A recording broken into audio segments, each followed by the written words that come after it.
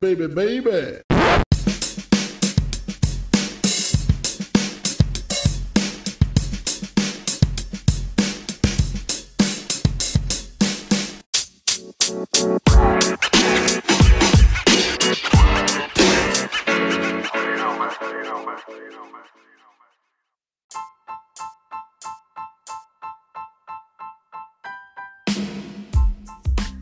Good evening, it is November 9th, 2020. It is your boy, Notorious Essay, aka Steve Anderson, aka Sigh of Relief.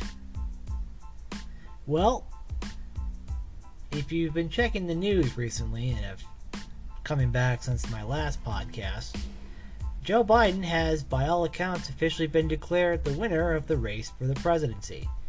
So now that we have an incoming Biden administration, what has the Trump administration done so far? Have they gracefully accepted defeat and have worked towards building a better transition? Of course not. Now, I want to make some things clear, just right off the bat here. So, two things can be true at the same time. One is that the news networks, including the Associated Press, CNN, Fox, and everyone else that we have been watching incessantly for the last 6 days, use math to determine if it's possible for a race to go in a different direction. And if they can no longer see any mathematical way for one candidate to win, they will call that election for the other candidate. Now, we were waiting for days before somebody broke the dam, and it looks like CNN was the one to do it on Saturday around 11:30 a.m. Central Time. And the floodgates opened, and all of a sudden it had been declared that Joe Biden was the president-elect of the United States.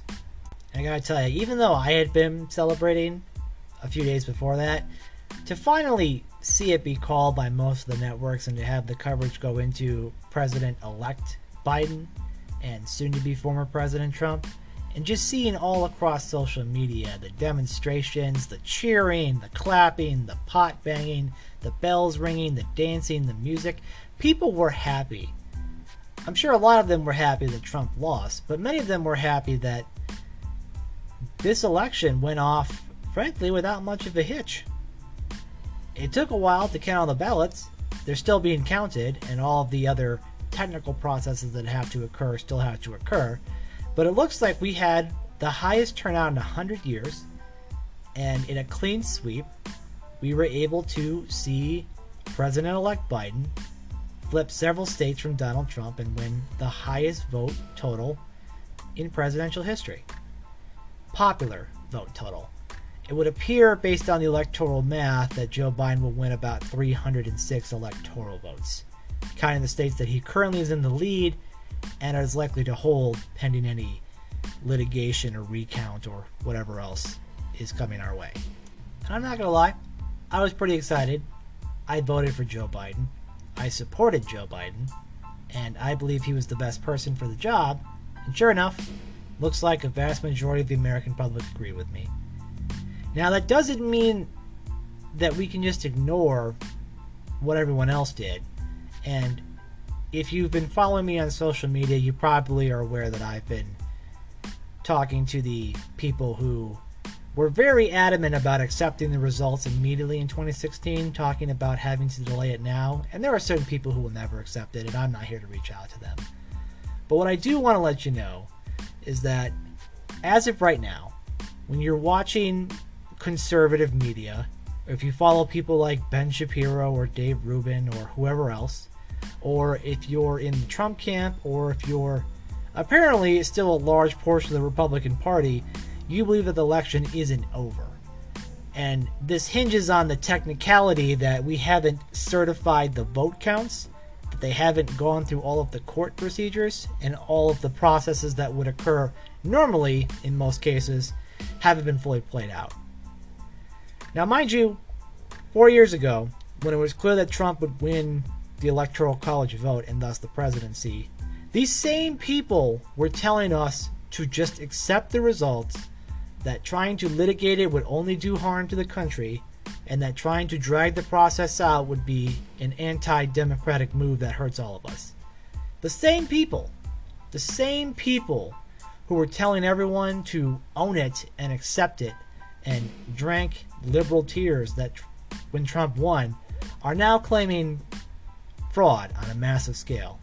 And I hate to see it, people that I know, and people that I know are smarter than this, believing this nonsense, that the only reason Trump lost is because of widespread voting fraud across multiple states, which is just ludicrous. It's not happening. There is no massive irregularities. All of this is just spin and PR from the Trump team trying to delay the inevitable and soften a blow from the massive rejection they receive from the American populace. And while I will point out that, of course, we still have to wait for all the other votes to be counted, that there will be recounts, that the president's legal team will continue to file challenges and likely lose, eventually, the states will certify the vote counts. These certified vote counts will result in the electors of the respective parties for the winners of that state being sent to their capitals to cast their votes. And these votes will confirm that Joe Biden won the presidential election. That's the very technical sense of the word.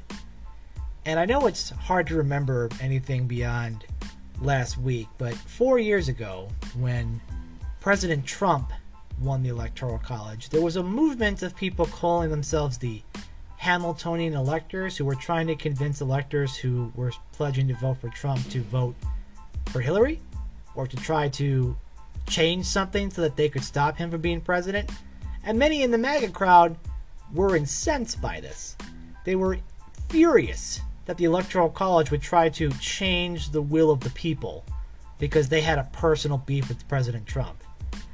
These same people are now trying to get Republican legislators to fill their own slates of pro-Trump electors, to send them in place of the people who rightfully won, the electors of the people of that particular president's party, to try to have him maintain power. It's sad. It's sad and it's un-American, and it's just a rejection of the facts on the ground. But you know what? Some people have a vested monetary interest in doing this.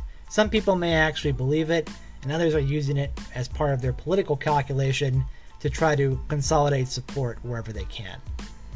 You'd hate to see it in the Republican Party that Trump, even in the face of a massive defeat, still has this kind of hold. And I was really hoping it would break a lot faster, but, you know, progress is progress, and eventually Trump will leave the White House. I wrote something on Twitter, which I also posted to Facebook, that I feel like is worth saying now because, you know, while I am sitting here talking about Trump losing and being ungrateful, and those in his immediate orbit trying to clutch onto power for as long as possible, and the politicians who are using that kind of sentiment to gin up their own support, I do want to send a message out to the millions of Trump voters out there who don't necessarily fall into those camps. There are millions of people who voted for President Trump, believing that he was the best choice for the presidency, or that they couldn't stomach the idea of a Biden presidency, or they were not a fan of what they thought the Democratic Party was going to do. So this is a statement from myself that I wanted to read because I think it matters a lot. And some of it I've already said, but I just want to put it in context. So this is a thread for anyone who supported President Trump in 2020. First off, it's clear not all of you who supported Trump are racist, homophobe, reactionary fascists who want to ruin American democracy. People vote for who they vote for. We disagreed, but I respect your right to do so. Clearly the 70+ million people who voted for Trump did so as well. And while technically there are lawsuits and pending recounts before the official certification of the votes, it's mathematically clear who is going to win. The idea of sending Trump slates of delegates where he didn't win, as Mark Levin suggests, is un-American and wrong. Just like when the Hamilton electors tried to change the electoral vote in 2016 and you were mad, electors should vote how their states voted now. It's clear that Biden will win the Electoral College. If you were telling people to suck it up in 2016, you have no right to cry foul now. If you were mad because many on the left never accepted the Trump presidency as legitimate, you should set an example by accepting Biden as legitimate. President Trump had 4 years to win the support of enough Americans to win re-election, and he failed to do so. He will have received more raw votes than any other sitting president in history. No one can deny that. And no one can deny that clearly many on the coast and the progressive left are missing what is happening in the rest of America. Certain ideas were rejected by the electorate.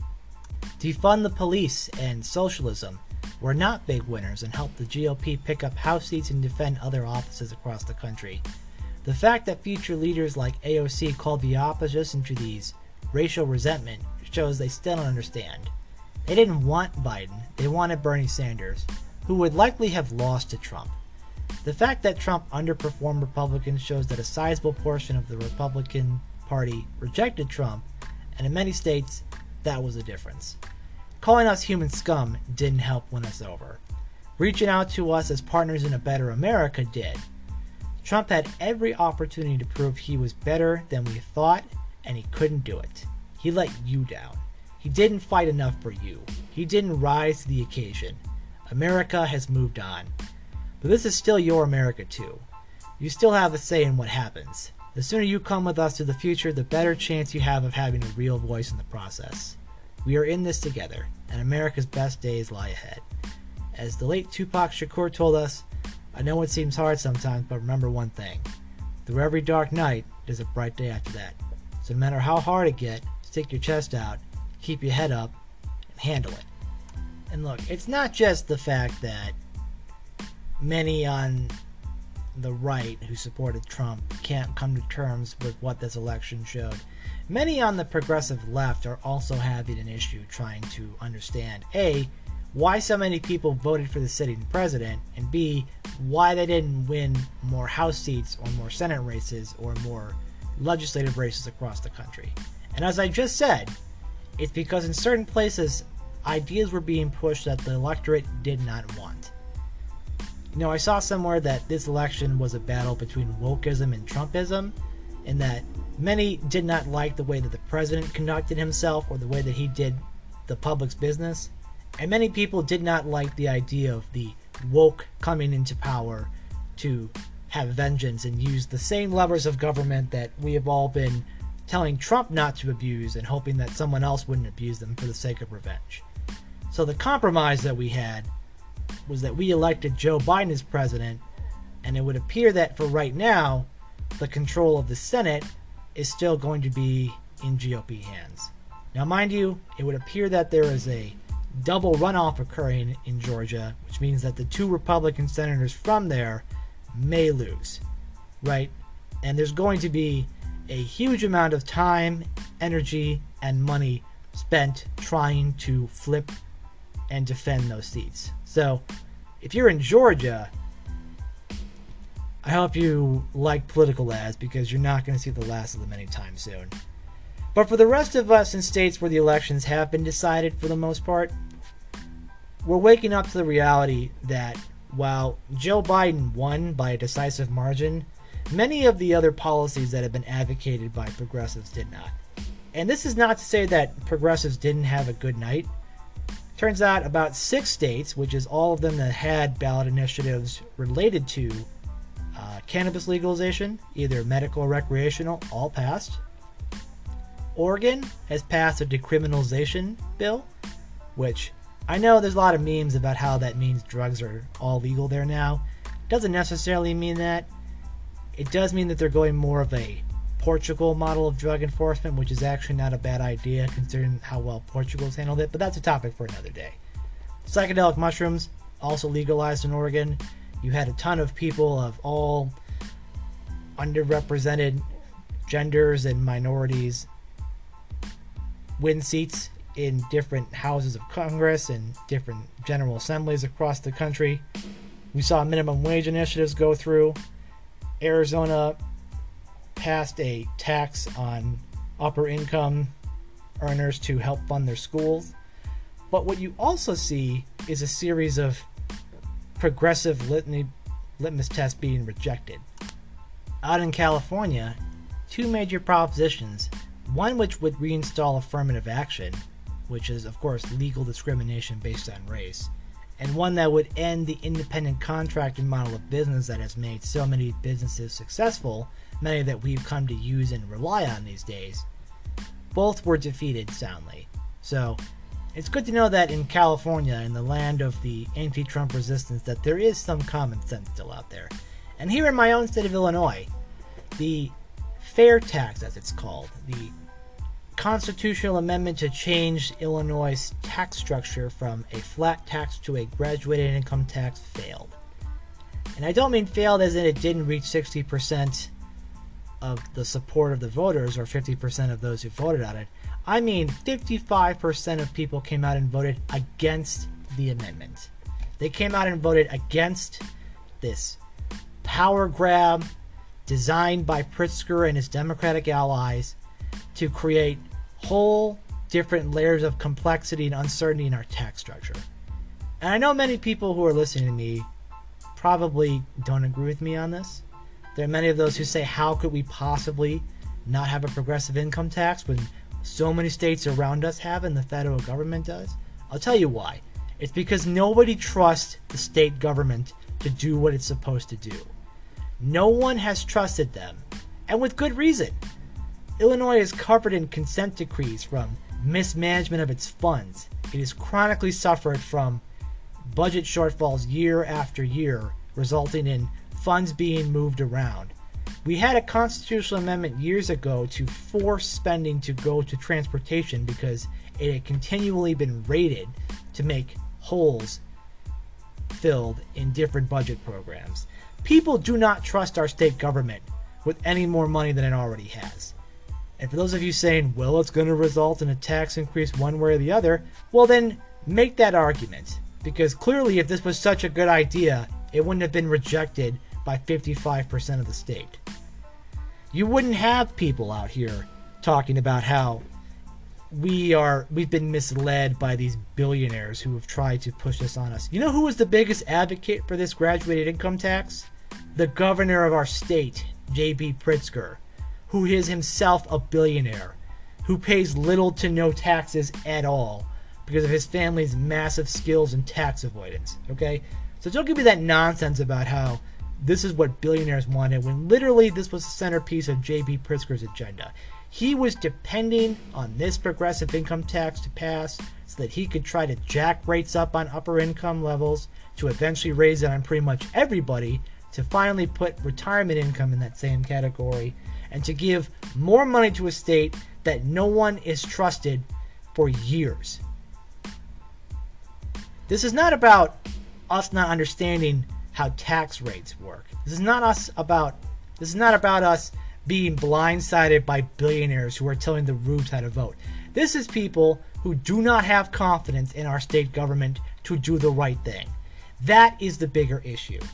And now you're seeing it with both J.B. Pritzker, Tammy Duckworth, and Dick Durbin, and numerous other Democrats saying that Mike Madigan should resign because, surprise, surprise, they figured out that having this man who is an unindicted co-conspirator in a $200 million criminal conspiracy be representative of one of the state parties and in control of half of our government is bad. Now, does he know that? And do his loyalists know that? Who knows? Probably not.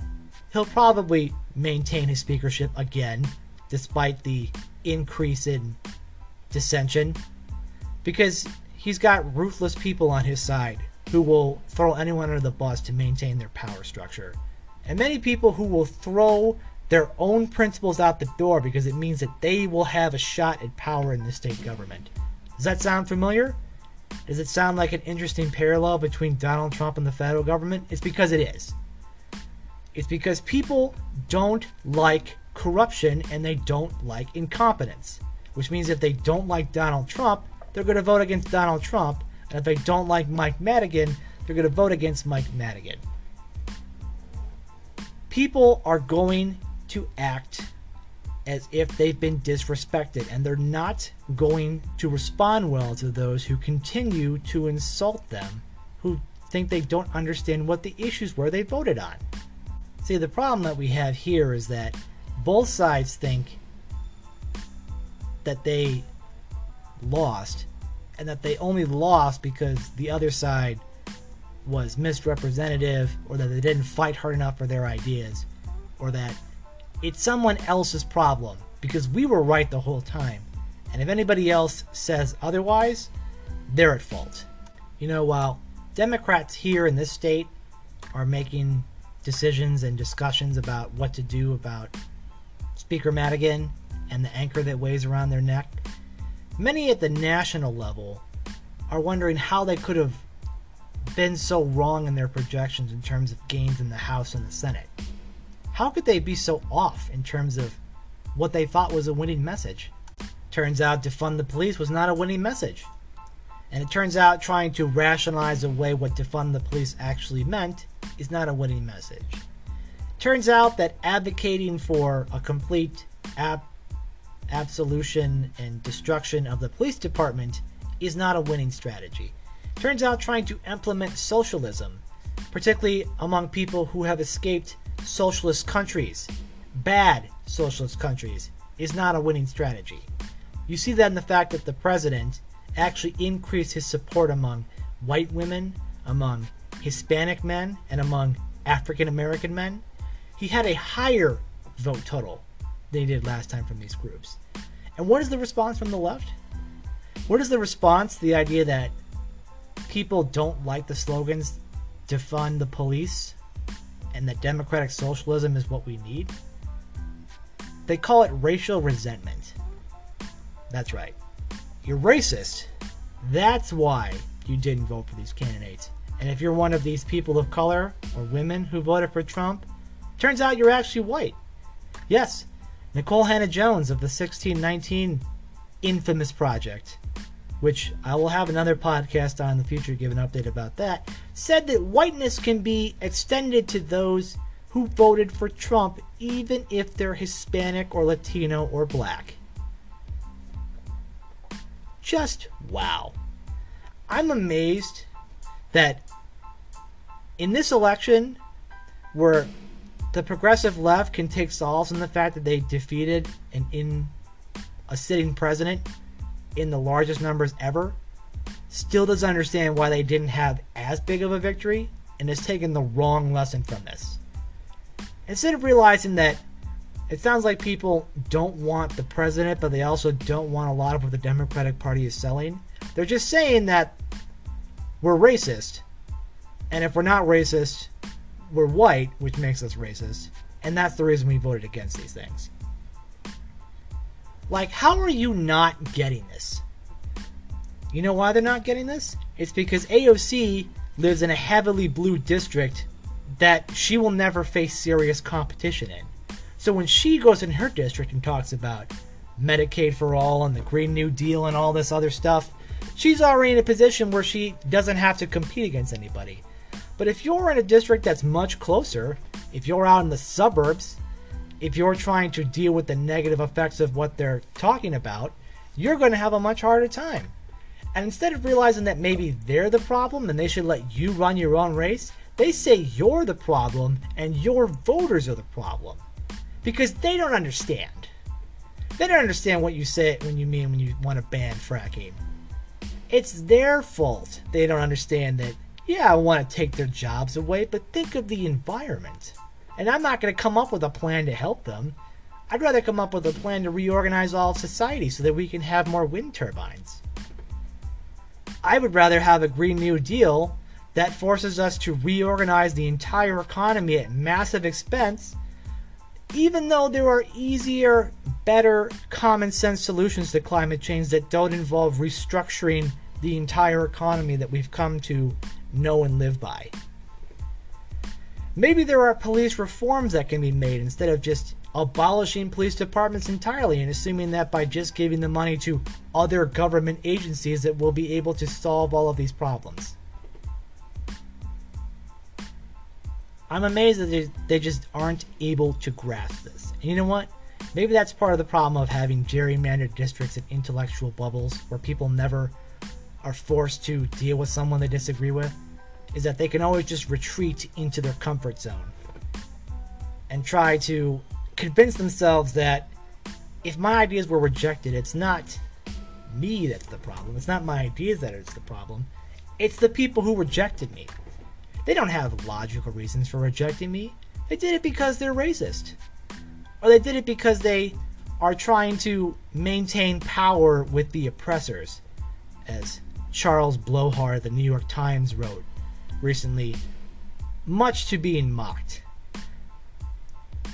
How can you win an election in such massive numbers and still act like you're the victim? That is truly amazing. It is truly amazing that in a world where Joe Biden won against all odds, against a sitting president who got the most votes of any sitting president ever, that the people who support him, at least to his left, act as if they somehow are the losers in this story because they didn't get all of what they wanted. Just amazing. It's just amazing how this is why they're going to continue to not have massive majorities in the future, because they don't understand what they're saying doesn't fly in large parts of America. And instead of trying to understand what the rest of America thinks, or trying to at least maybe tweak what they say to make it sound more relatable, or maybe even just, compromise on something, they go back to their intellectual bubbles and say, that's their problem. We're just going to have to try harder. We're just going to have to buy more ads, buy more Facebook ads, be more woke and more in their face, and start making lists of anybody who's ever cooperated with the Trump government. Just, you guys aren't getting it. Man. Sorry for yelling, but I just need to get that off my chest. On a much nicer note, I want to talk about something that's important to me, and it's going to be what the title of this episode is going to be, and that's called Vindication. Have you ever been vindicated? As in, you sat against either concurrent opinion of the American populace or your own political party's populace, or you were just told on so many levels that you would be wrong and you had no idea what you were talking about. And when you come on the other side and you win and you're right, the sweet sense of vindication that's there, of knowing that when you made those bets and made those stands and planted your flag, you did so with the utmost integrity and understanding of the facts of the time, and you were right. That's why I love elections, because elections are vindication. Elections are math about ideas, about whose ideas we decide to implement, about who we keep in these plans, and how we move forward as a country. And I do want to, not to sound selfish, but I want to give myself a bit of vindication, because while many people are shocked by what's happening, anyone who's been paying attention and at least tried to make a good faith effort at this knows that this is what was going to happen. And to my point, on my personal LinkedIn page, which if you find me under Steven Anderson on LinkedIn, the subtext is Atrium Magister Professor and Consultant if you can't find me. I wrote an article on November 29th, 2019, called Impeachment, Acquittal, Election, Verdict. It's Occam's razor, stupid. So, the gist of it is that I wrote about Occam's razor, which is of course the idea that the simplest solution is the most likely one, at least the paraphrase version of it, which is that when we're looking at all the facts here, that instead of trying to create any unnecessary complication, that the most likely answer is the one that we're going to go with. So on this page, where I wrote about this in 2019, in November of 2019, this was still before the primaries had started, where who was going to be the Democratic nominee was truly up for grasp. And there was polling done about Trump versus Joe Biden, Bernie Sanders, and Elizabeth Warren. At a time when many progressives believed that Joe Biden was old news and on his way out the door, and Uncle Joe needed to retire, the polls at the time showed that Joe Biden was the only one of these three major candidates who would win in polling. And it had him even in Michigan, it had him winning in Pennsylvania, winning in Wisconsin, winning in Florida, winning in Arizona, and losing in North Carolina by 2. So, of course, looking back, as Joe Biden has won Michigan and Pennsylvania and Wisconsin and Arizona, only being wrong on Florida is pretty good context, if you ask me. Going back beyond before the pandemic happened, any of us could really know how this election was going to turn out. But what happened, in case you don't remember? Donald Trump was impeached. He was going to face trial in the Senate. The Senate acquitted him. And the American public voted for a new president. Now, it's hard to think about because impeachment was not brought up a lot during the campaign, even though it at one point was supposed to be a defining issue for both sides. That was overshadowed by COVID. And that was also overshadowed by the protest over racial injustice and just the other 10,000 things Trump did after impeachment but before his electoral defeat. You know, we tend to forget about this, but the fact of the matter is that the vast majority of the public, and by vast I don't mean like 60%, but the majority of the public, right around 51% or so, thought that Trump should have been removed from office. And if you look at it now, roughly 51% of America decided to remove Trump from office. It's almost as if, as I said before, that Trump was never able to win a majority of popular support. And sure enough, for 4 years, when he had the opportunity to try to win more support, when he tried to grow in certain areas, he didn't. That's not to say, as I mentioned earlier, that he didn't get increased support among white women, Hispanic men, and African American men. That obviously did happen. But he also lost a percentage of white men in the suburbs. And he underperformed Republicans in numerous states, which means Republicans like myself voted for Joe Biden or didn't vote for Trump at all, or didn't vote for president, and voted Republican the rest of the ticket down. They voted against specific ballot initiatives, as I mentioned earlier, and they voted for Republican and conservative candidates. Meaning that in large parts of the country, they wanted to have, I guess, Lindsey Graham and Mitch McConnell still be in office, but they didn't want Donald Trump.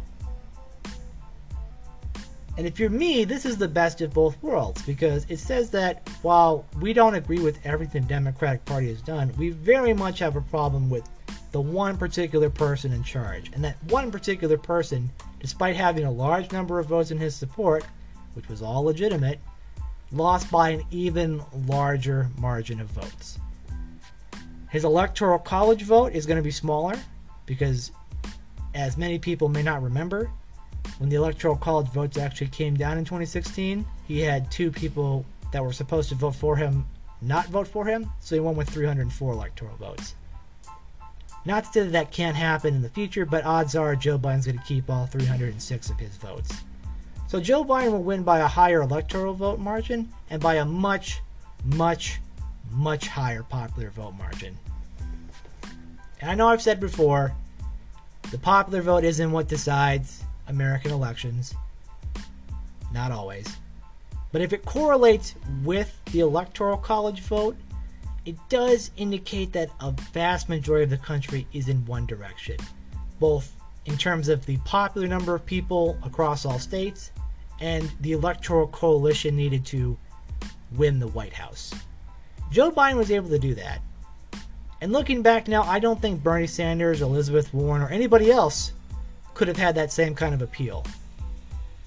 For many never-Trump Republicans like myself and conservatives who weren't fans of President Trump, we were all banking on Joe Biden winning the Democratic primary, knowing that he was a man that we could do business with.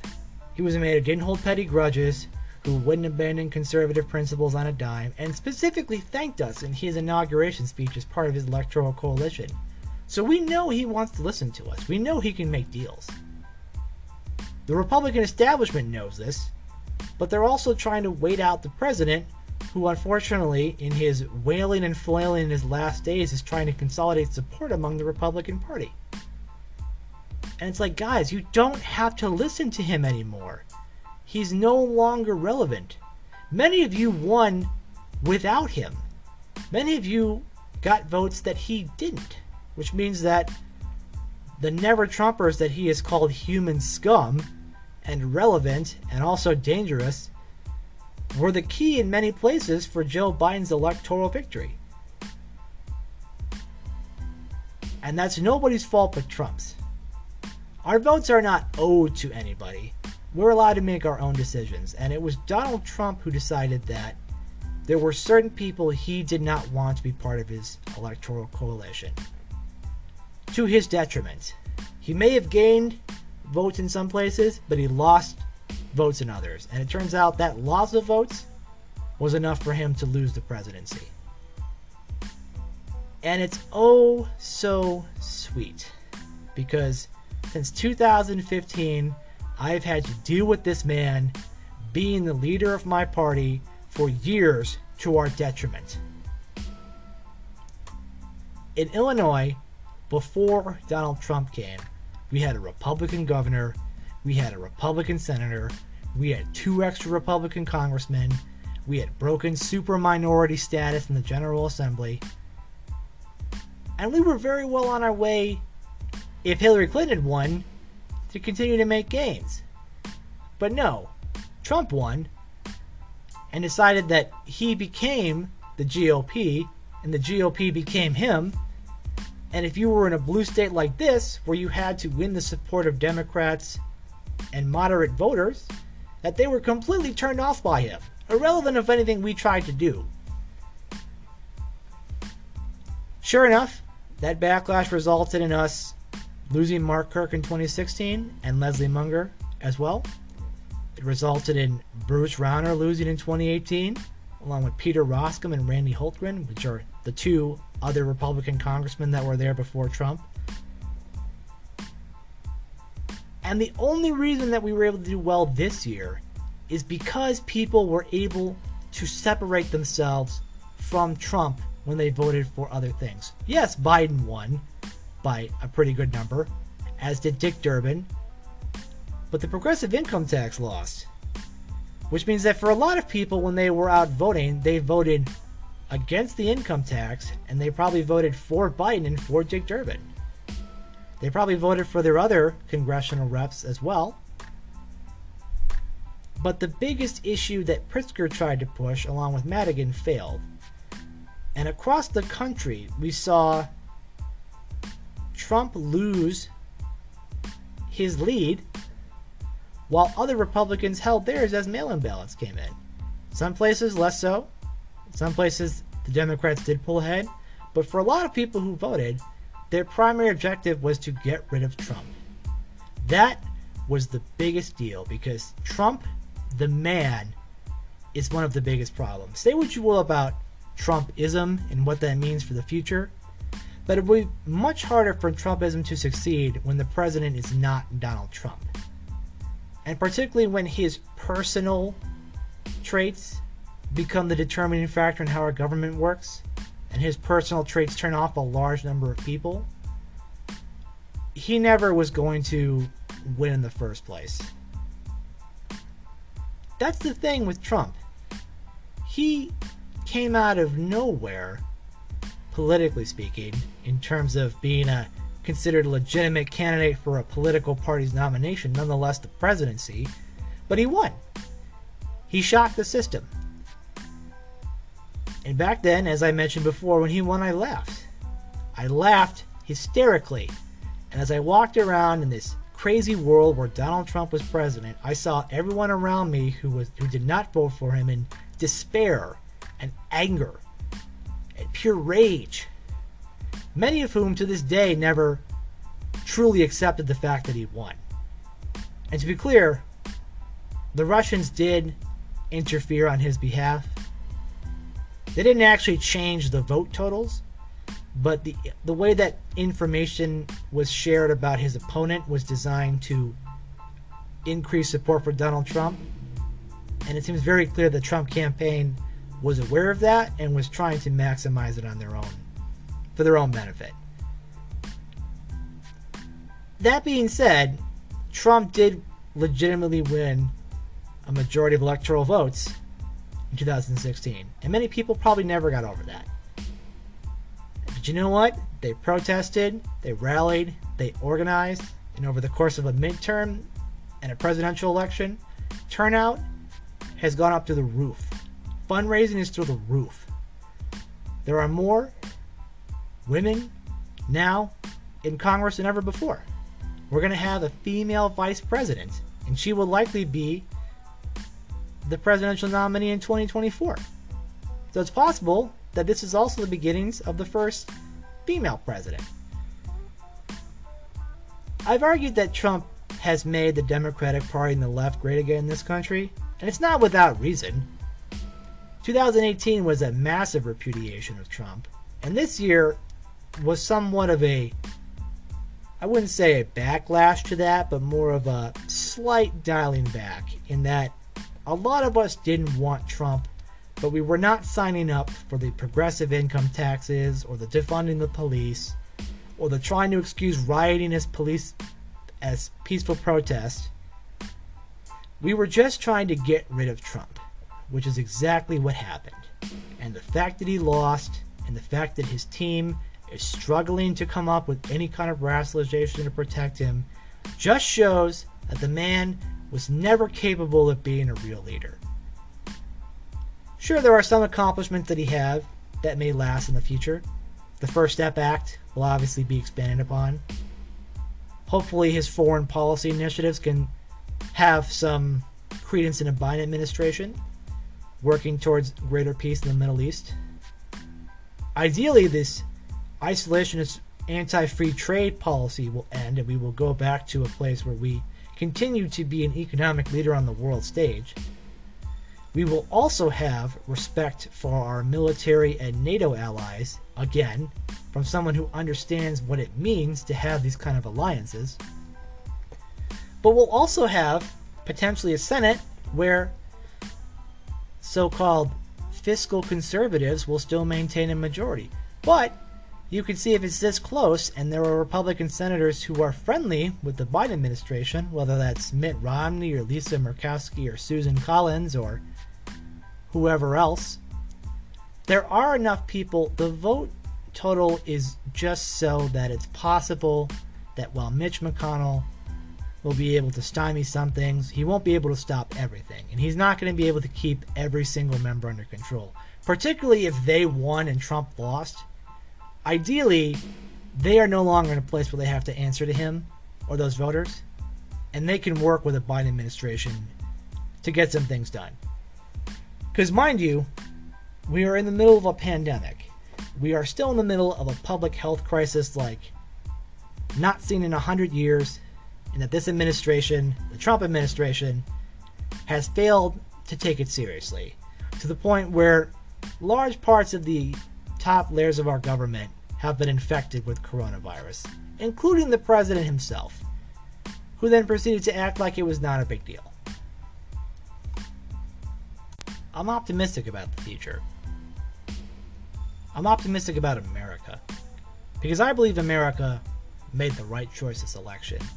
In terms of a Joe Biden presidency and a close enough Senate where not everything that the progressive left wants will be pushed through, but perhaps we can achieve some real compromise and start making the initial investments in the future that we need.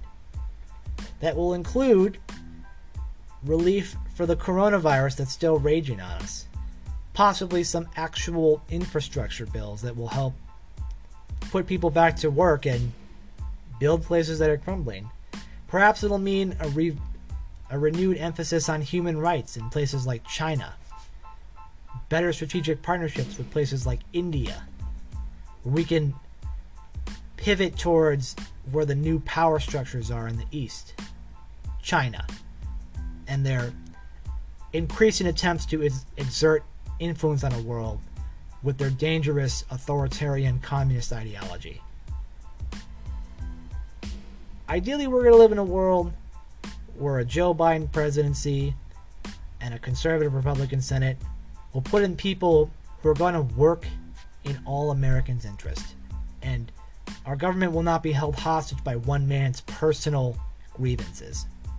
Anyway, folks, I'm happy with what happened. If you're not, that's understandable. Losses are hard. Been through a lot of losses myself. A lot of my candidates I voted for over the years haven't won. And when you feel like you don't really have any power and that your vote is effectively nullified, it's very disheartening.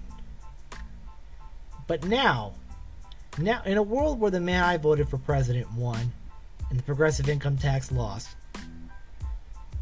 where hope and decency seem to be on the up and up, and ideally partisan polarization might be on the DL, that maybe we could just put aside our differences long enough to get through this pandemic, long enough to let us in the GOP figure out a post-Trump strategy, whether that's staying in the GOP, reforming the GOP, or creating something new. And maybe for the Democrats and the progressive left to understand that with Trump no longer in office and Trump derangement syndrome no longer driving many people, how well will their own ideas hold? Will they be able to convince a majority of their own members? Will they be able to convince Joe Biden? Will there be a bipartisan compromise? Because from everything we've seen with Joe Biden, he's a man who embraces those who disagree with him and learns from where he's lost and where he makes mistakes. I very much look forward to having a diverse cabinet of anywhere from center left to center right to maybe some progressive and some conservative members, depending on where they go, helping to implement an American agenda that will really make a difference. Many years from now, we're going to look back on the Trump presidency from generally the whole 2015 to 2020 part of this decade, and probably just look back in amazement that we lived through this. That when you look at all of the jokes that were made about Trump running for president, for years, everyone who enabled him, whether it was people in the media, whether it was people in the conservative movement, whether it was opportunists who saw a chance to enrich themselves, in a way, we're all responsible for the Trump presidency. Because we collectively decided that at some point Trump was a worthy candidate for office, and that the system needed a shock, and that's exactly what it got. But if you look at it now, if you look at most of the elections that have happened, at least since I've been alive, from Bill Clinton to George Bush to Barack Obama to Donald Trump, it seemed like the American population was always pushing for change. It was always pushing for the next outsider who didn't have as much connections to Washington and was the next person to truly shake up the system on our behalf. But it seems like after doing that a few times, after dealing with the indiscretions of Bill Clinton and the beginnings of watching a president lie to our faces and get away with it and increase his popularity, after a Bush presidency that had a lot of ups and downs, and a Barack Obama presidency that it seems like most people, with the election of Joe Biden, at least tentatively approve of. But with Joe Biden being someone who's been in this game for a long time, 47 years now, it seems like while this is a change election in that it was a referendum on Trump, it really wasn't a change election in that we wanted someone who doesn't have any Washington experience. We wanted someone who had a lot of experience in Washington. Turns out when you elect someone with no experience in the position and whose personality is such that it makes governing almost impossible, it turns out you can turn off a large part of the American population like that. To the point where someone like Joe Biden, who years before this, as we all remember, was a meme and a punchline and an afterthought, all of a sudden became, and I'm not joking, apparently the savior of democracy everywhere. Because as he won, we saw celebrations not just in America, but across the world. Church bells ringing in Paris, fireworks in London, celebrations in Japan and Australia, all around the world. Places where democracy is part of their lives, people were celebrating. And that's not to say that international views matter that much in who we pick as the American president, but the fact that many of us celebrated that we won and the rest of the world sees us as being liberated from ourselves, it should tell you what Trump's done to our international reputation. Worse than Obama, worse than Bush. Beyond unnecessary apologies and aggressive action, we had incoherence, we had disruption, we had deference to autocrats and dictators, and we saw disgust with our allies. And you know what? They seemingly have an interest in who we pick too. They don't get a vote, but they're allowed to have an opinion about it. Turns out many of them were happy Joe Biden won. Turns out a majority of America is happy that Joe Biden won. So it turns out we've seemed to come to this place where we've kind of not overcorrected, but maybe corrected ourselves to where we're putting someone in charge that we believe is fundamentally a good person, who we don't always agree with, but we're also trying to institute checks and balances on the system. And let's not forget, if you're a Trump supporter and you're mad, the fact that the court system is now packed with people he appointed, which isn't something that I guess he really can get credit for, since he just got a list and was told to pick and just went off of the suggestions. But knowing that there's this pro-free speech, originalist sector of the judiciary, and of course a Supreme Court that is technically 6'3" conservative, it's possible that we're in a place where America will continue to try to fight overreach, reinsert checks and balances, and reinsert itself into the world as a place where civility and order and dignity and human rights matter. I can only hope that as time goes on, many of my fellow Republicans who voted for Trump and support the president come to the realization that he didn't win. He put up a hell of a fight, no one can deny that, but he lost. He lost by a lot. And the American people have spoken. And the same way that we marshaled our forces, we watched President Trump give his inauguration on January 20th, 2017, talking about American carnage and returning America back to the people decided that they didn't want him anymore. The people decided to go with somebody different. Somebody who isn't exactly new, but somebody that they truly believe has the character needed.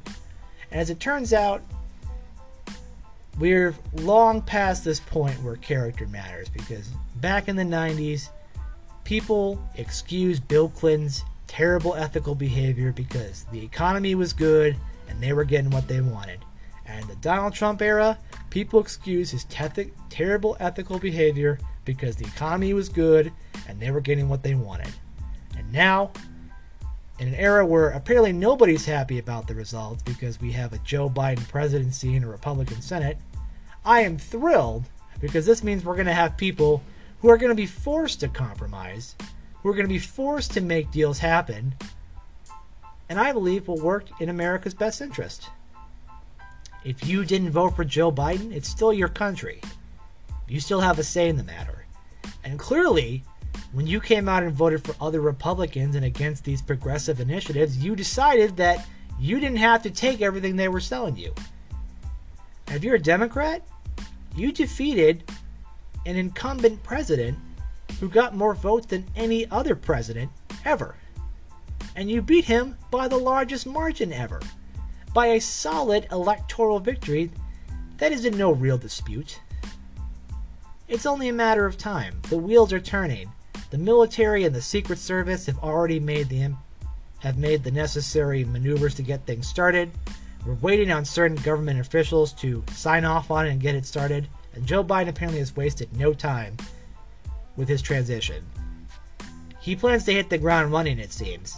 And while Trump may try to fight and claw and scratch his way back to victory and then probably not attend the inauguration, this is who he always was.